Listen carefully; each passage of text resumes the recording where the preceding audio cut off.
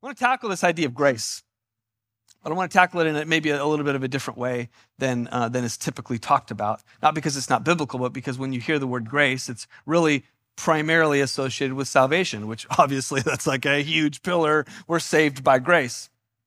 But grace is so much more than just about salvation. And so I want to kind of look at that. In the Old Testament, grace comes from the word meaning loving kindness, referring to God's character.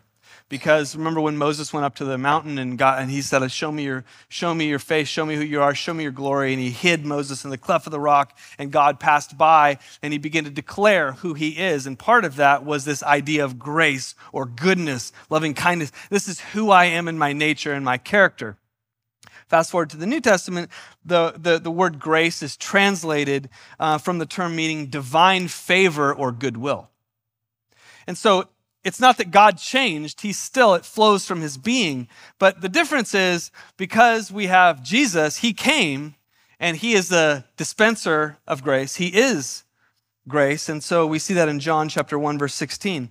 From his fullness, Jesus, we have all received grace upon grace, the inexhaustible supply of God's goodness, whereby he does for us what we cannot do for ourselves, the grace of God.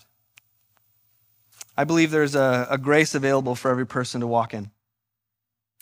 And yes, we're saved by grace, but we're also propelled by grace.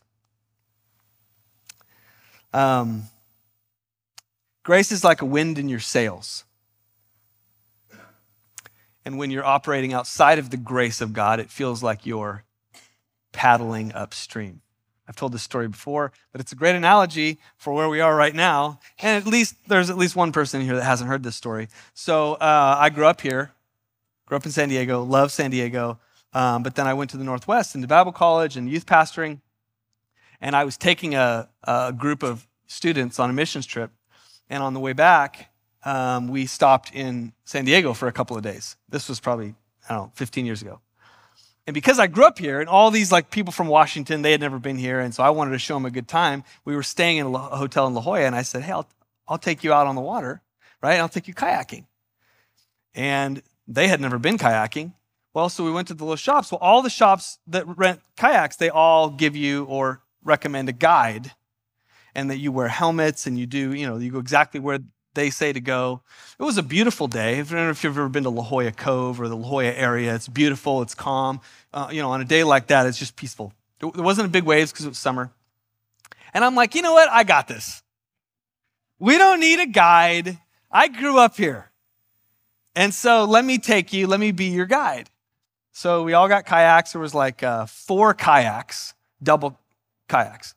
So we go out on the water, go out La Jolla Shores. So if you know La Jolla, you know where we are. La Jolla Shores, and then if you go left out on the water, then you can kind of start heading over towards La Jolla Cove, the cliffs, and it's just magical. It's beautiful. There's lots of life out there, seals, and if you're there at a good time, there's actually leopard sharks that don't bite, but they're pretty big, so it's kind of epic. I highly recommend it. Just get a guide. So we're in the kayak, and it's like there's not a cloud in the sky. There's no waves. It's just peaceful. It feels like we're out on the bay. So we're having a great time, and we're going all the way over, and we see the cliffs and whatever, and so we're headed back. Well, again, I had never been with the guide, so I really didn't know what to do, but I was pretending like I knew what to do because how hard can it be? I had life vests on. We know how to swim. I mean, gracious, right? I'm a surfer. So we're headed back, and apparently we go to a spot that you're not supposed to go because it's a place where rogue waves frequently come in out of nowhere. So we're coming in, and we're still out a ways from the shore, but we're kind of in the cove area, and I look out, and there's a swell the size of that wall coming. And I look, and I'm like, paddle! I mean, freaking out. I'm the guide, and we have a bunch of students with us, right? They can swim, but they've never. So anyway, we start digging. hard. And I'm screaming at my counterpart, paddle, right? Like trying to get above the wave. So 3 kayaks make it barely crest the wave. And the 4th kayak, the wave just pounds their kayak. They both fly out. The kayak goes all the way into the shore, and the lifeguard on the jet ski has to come and rescue them.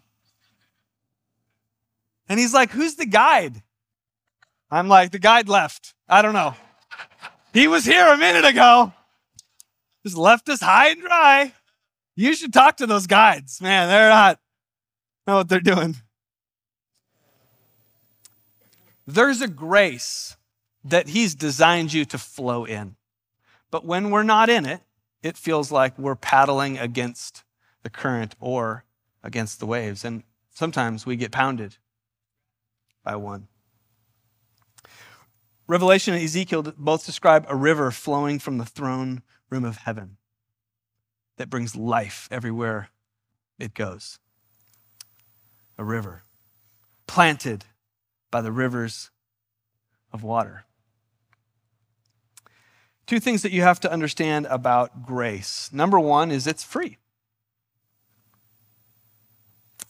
If by grace, then it cannot be based on works. If it were, grace would no longer be grace. This is such fantastic news today because this grace, this unmerited favor that propels your life is not based on your good deeds.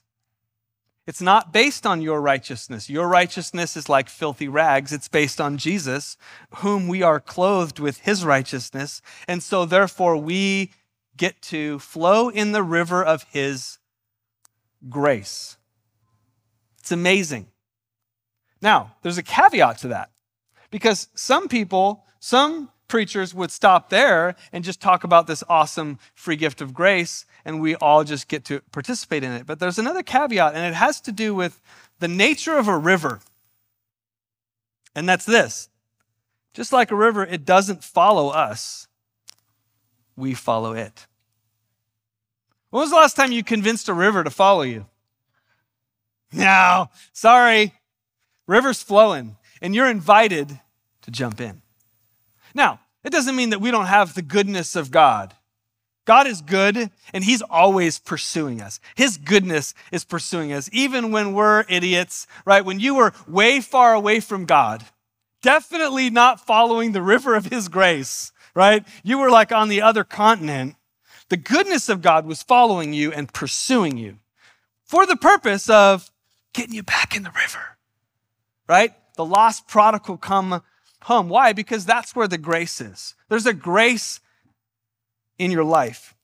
So I want to look at John 10. And I don't know if you've ever looked at this passage as it relates to grace, but it's really profound because it introduces us to the shepherd. And before we read this passage, I want you to just think about this. There's a voice of grace, there's a direction of grace, and there's a person of grace. And they're all found in this passage. The one who entered through the gate is the shepherd. Jesus refers to him as the good shepherd. The gatekeeper opens the gate for him, and the sheep, hear this, recognize his voice, the voice or the sound of grace, and they come to him. He calls his own sheep by name, and he leads them out. After he has gathered his own flock, he walks ahead of them, and they follow him. They don't convince him to follow them. Like, come on, shepherd, we're going this way. No, that's impossible. He's already gone before us. See, a good shepherd, he would carry big rocks in his bag. And the purpose for that is because when he goes before them, he actually scouts it out and goes where they're supposed to be, the pasture. And then on his way back, he puts rocks along the way so that he knows how to get back. He's already been there. He's gone before us. And this is the pathway or direction of grace. And they follow him because they know his voice. And so, I want to talk about 3 simple ideas as it relates to walking in the grace of God. First is this. There's grace for who you are.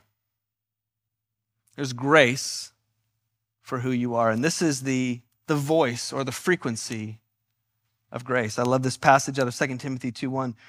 This is Paul talking to a 16-year-old boy, Timothy. All the potential in the world to change the world. And Paul says to this young man, be strong in the grace that God's given. He's given it to you. There's a grace on your life. There's no grace for you to try to be like somebody else. There's no grace there. It will be like paddling upstream. There's a grace on your life. You have divine favor to be you. The challenge is that most of us try really hard to be someone else, and we look at, see their grace? It's amazing. See that river they're flowing in? Come on, give me some of that. And so maybe if I'm just a little bit more like them and position myself like they do, then I can get in on some of that. And just like that, we tune into the wrong frequency. What frequency are you tuning into to shape who you are? I love what David said. I will praise you, for I am fearfully and wonderfully made, and that my soul knows very well. What David was saying here is, I've realized that there's a grace on me and who I am and who God's created me, and my soul knows it really well. Like it's deep within my heart. I understand it and it's brought life to me. Like I've discovered who I am. You know how incredibly unique we are? Oh my gosh. Like look at your hand, look at your palm. I love doing this. Students, like look at your hand. You realize that your fingerprint, your handprint, there's no one else on the planet like you. No one. Have you thought about that? Like you are incredibly unique. And there is a grace on your fingerprint, your handprint. What I'm not talking about is a me-centered, live my best life, I'm awesome gospel. Which, unfortunately, even the church can lean that way because that's where society's going, right? That's the root of all sin is self. And so we just position ourselves to say, I'm awesome. It's about me, right? I'm the one that's unique, and so I'm going to go live my best life. But there's no grace in that because grace flows from the shepherd. His voice, his identity, his way. And so, in fact, when we step into this kind of grace in terms of who we are, it actually doesn't make us more selfish, more me-centered. It does the opposite. I wrote this, grace makes us less defensive, less insecure, more humble, more vulnerable, and it fills the room with a fragrance of grace. Have you ever met somebody like that? That's just like confident in who they are, but it's not because they've like somehow done a bunch of self-help stuff, but they've tapped into the right frequency. Jesus, He's told me who I am, and that my soul knows very well. What frequency are you tapping into that's shaping who you are? Your grace. And then when you look in the mirror, it's what you tell yourself. It's time for a new narrative. There is a divine favor and grace for you. We could stop right here, but we're not going to. But it really is a place of, this is an invitation for you to think about yourself differently. Secondly, there's grace for where you're going. This is the direction of grace. 2 Corinthians 9:8. And God is able to make all a grace abound towards you, that you always having all sufficiency in all things may have an abundance for every good work. God has a pace for your life, a cadence, a rhythm. And when you're outside of that grace, it just feels hard. life just feels like an uphill battle. This is arguably the most relevant for all of us because it's easy to fall into a place where you're just not flowing in the river in your life. Your relationships, your marriage, your finances, your work, all even your recreation, these areas, it just feels like, you ever told yourself, it just shouldn't be this hard. It just shouldn't feel this hard. My soul shouldn't be so heavy.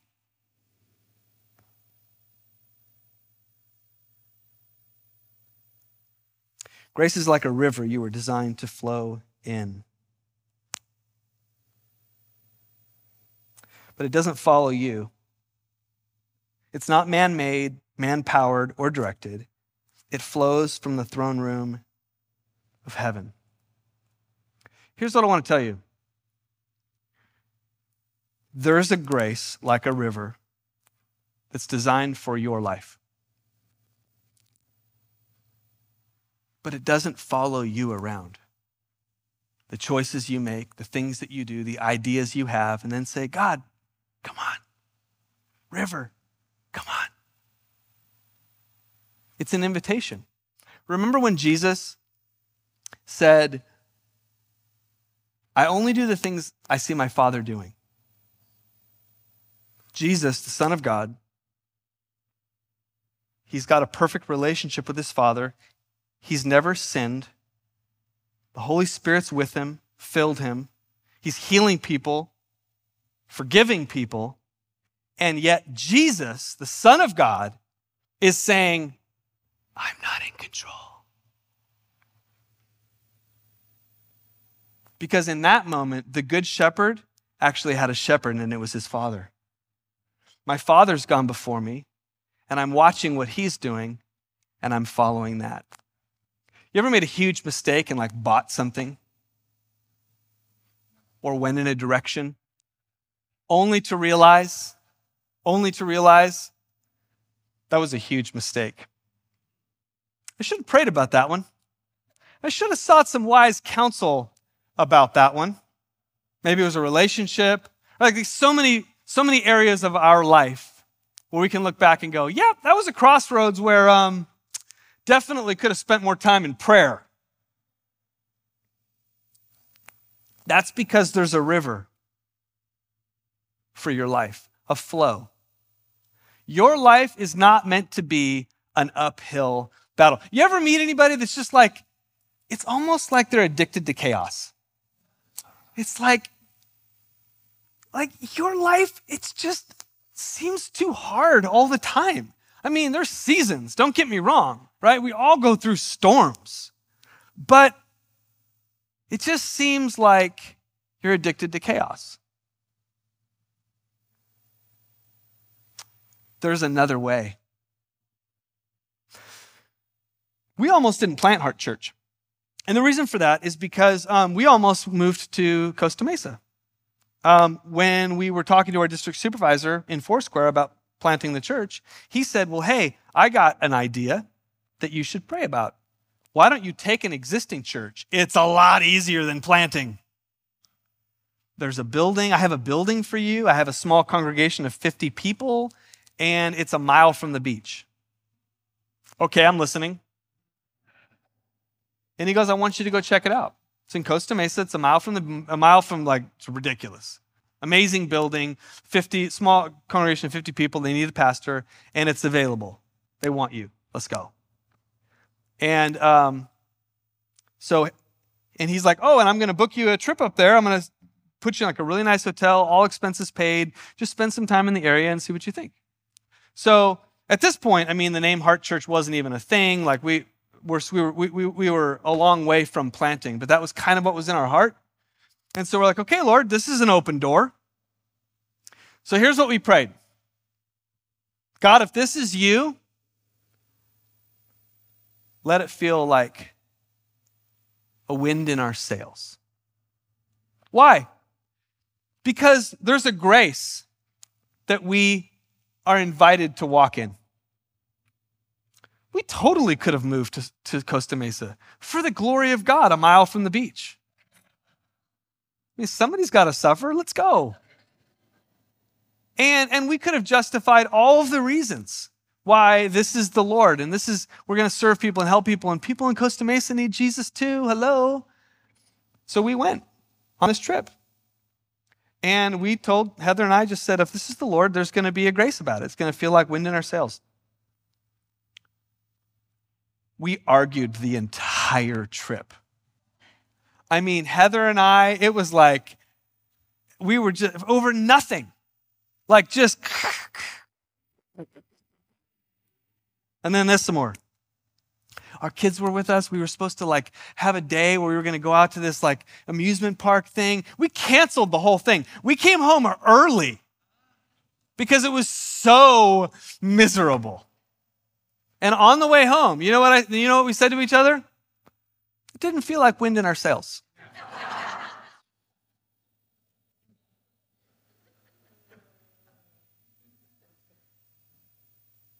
John 10, he walks ahead of them and they follow him. So in what area of your life are you lacking grace? I'm not talking about struggle. Listen, struggle grows you. Don't be mad at struggle. Don't be mad at grind. I'm not saying easy. There's no easy button here. That's not the gospel that we're preaching. Life is hard. It's a struggle. It takes hard work, right? We don't just say, okay, Jesus, take the wheel, right? No, like we're leaning in, right? But there's a grace even in that. Can I tell you that David said, I can walk through the valley of the shadow of death. And I'm not going to fear. I'm not going to be anxious. I'm not going to be all worked up on the inside. My soul's going to be at peace. Why? Because you're with me. The shepherd's with me. He's already gone before me. And I'm walking with him flowing in the river, which means I'm not doing my own thing. God, I want to be in cadence with you. And sometimes cadence with you means a struggle. But I'm at peace on the inside. And that's really what I'm talking about. When I'm talking about there's wind in your sails, it's just, there's a peace on the inside. It's like, God, I'm with you. You're flowing with me. You're taking me somewhere. I know you've already been there. And so you're taking me somewhere even through this. And so what I'm saying is don't settle for anything less than that. In what area of your life where it's just like, this feels like I'm paddling uphill. And I need to get back into the grace. And so we asked the Lord, okay, God, instead of God, come join me, God, what are you doing? What are you doing? I wrote this, grace always follows obedience. Okay, can I just pastor you for a second? Grace always follows obedience. So let's start in your relationships. Well, the Bible says that he resists the proud, but he gives grace to the humble. So if you're having strife in your relationships, try humility. It's amazing. You know what humility says? You don't need to say you're sorry for me to forgive you. There was a situation I was having with somebody, and I was just really frustrated with this situation. Really frustrated with this person. And the Lord clearly said, are you just going to keep doing this, or are you going to get over it? And I'm like, I don't know. I mean, is that a rhetorical question? Or I'd kind of like to just keep being frustrated. It feels good. And he goes, try humility. And it changed my whole perspective. And my response to them, by the way, this person's not in this room, so stop wondering, like, is he talking about me? You know, it's crazy how you can pivot your heart posture towards somebody and they don't have to do anything. You can just say, you know what? I'm going to start acting differently. I'm going to start responding differently. And you know what follows? Grace. Grace. Why? Because grace is attracted to humility. What about our finances? Oh, my finances just feel like a struggle. I never have enough. And even when I feel like I have enough, it just ends up not being enough. Grace follows obedience. What has God said about our finances? Put him first. You want the grace of God in your finances? Put God first in your finances. Start tithing. She's like, oh, he's talking about money. He's going to pass the plate. We don't do that here. I have no idea what anyone gives. Like, that's not what we're doing. Our church is doing great. You guys are super generous. This isn't a pitch. There's no building campaign at this point. I'm trying to pastor you. If there's clunkiness in your life, ask yourself, am I being obedient? I don't need God to speak to me about putting him first in my finances. He already did.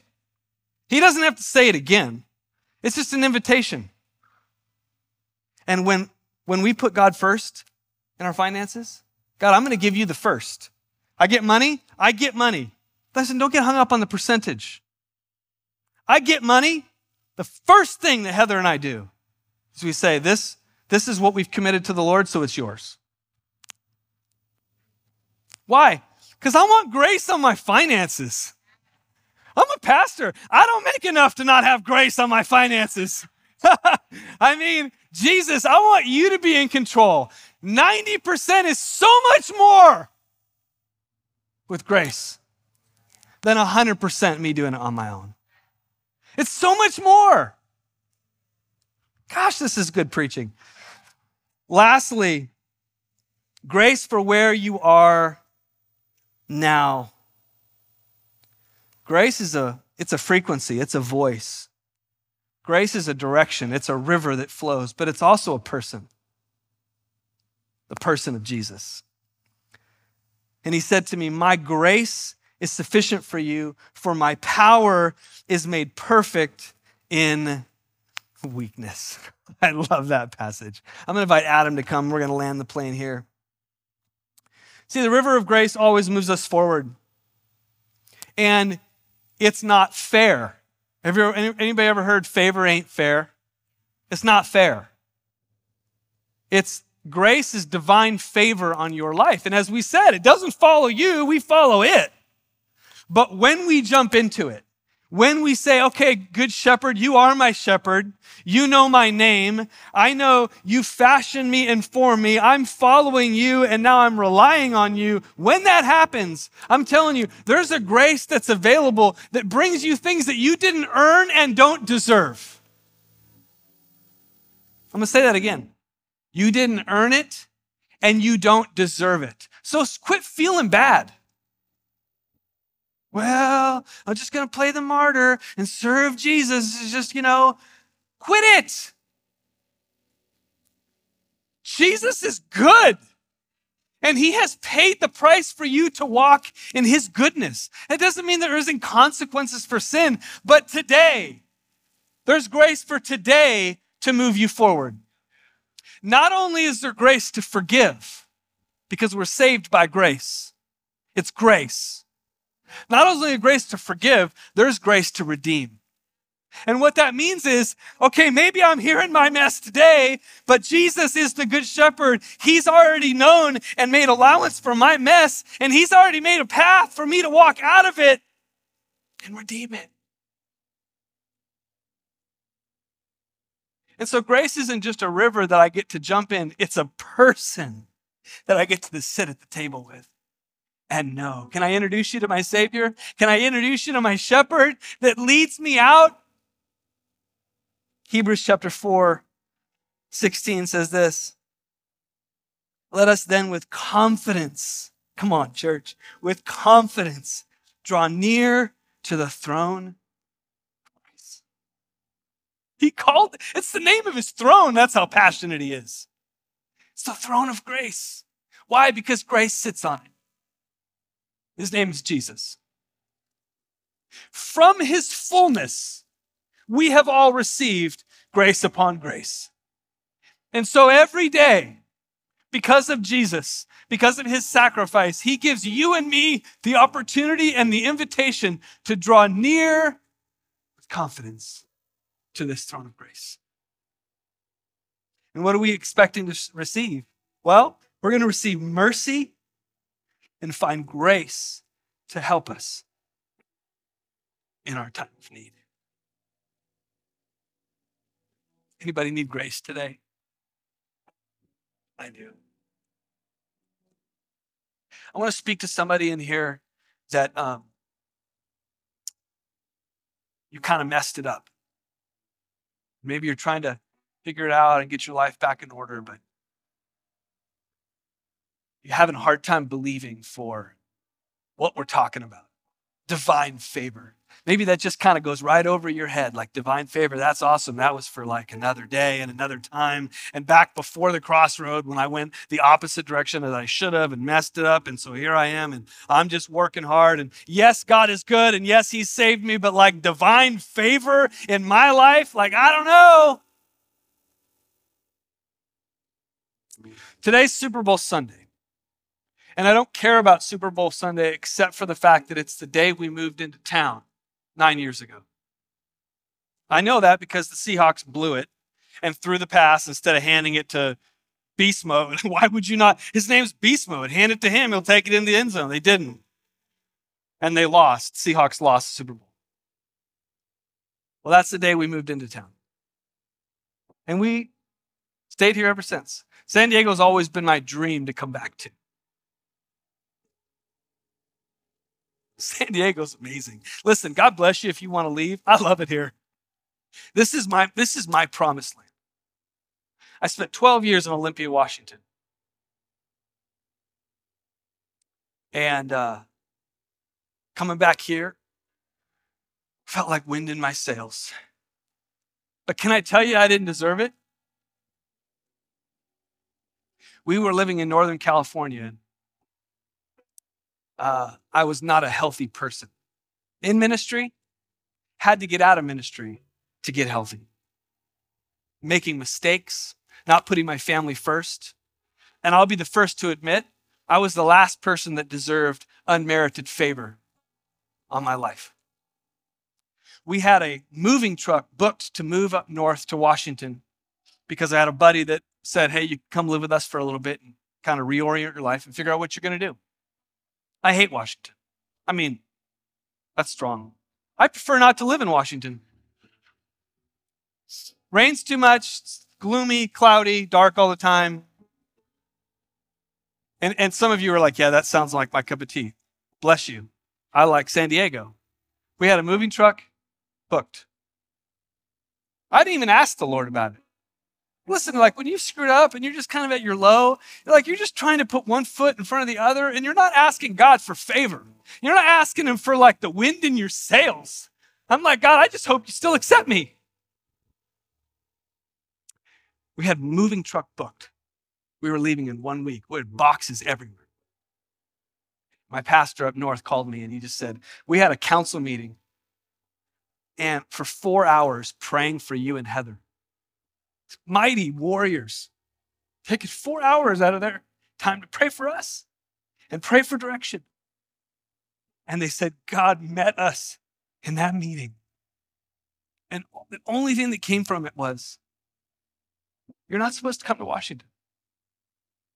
God has another plan for you. It's good. And it was a scripture about God taking you to a broad place. And they said from that meeting, the only place that we could think of that kept coming up was there's this little church in San Diego, in San Marcos. We think you should go there. We hadn't even mentioned San Diego. It wasn't even on the radar. We think you should go there. It's a broad place for you. And so in the lowest moment, when I was the least likely person to believe God for good things, he interrupted my entire plan and he said, listen, I have grace for you today. Because I'm not only going to forgive but I'm going to redeem. Somebody needs to hear that today. Your shepherd, he's really good at redeeming things and making it way better than you could possibly imagine. Will you bow your heads?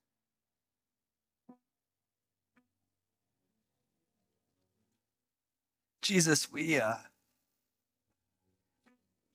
sitting at the table right now with our shepherd, staring into the eyes of grace. God, and we want to say thank you. Thank you for paying the price for our mess ups and our screw ups, God, for our waywardness. Jesus, forgive us for not putting our full trust in the one who has nailed scarred hands. You've earned the right to be our shepherd. You know our name, and you're calling us out. And so today, Jesus, I thank you. I thank you for this opportunity that we have to step into a life that's so beyond what we could do. It's a life of meaning and significance, a life that's free of insecurity and anxiety and works, striving. And so, Jesus, we say yes to that. Would you come? Would you come and fill up our soul today? Wind in our sails. And we choose today, God, to walk in obedience to you, to follow the Good Shepherd in the way that you lead us to green pastures alongside peaceful streams, rooted there at the riverbank. And we give you praise for that. In Jesus' name, amen. Amen. God bless you.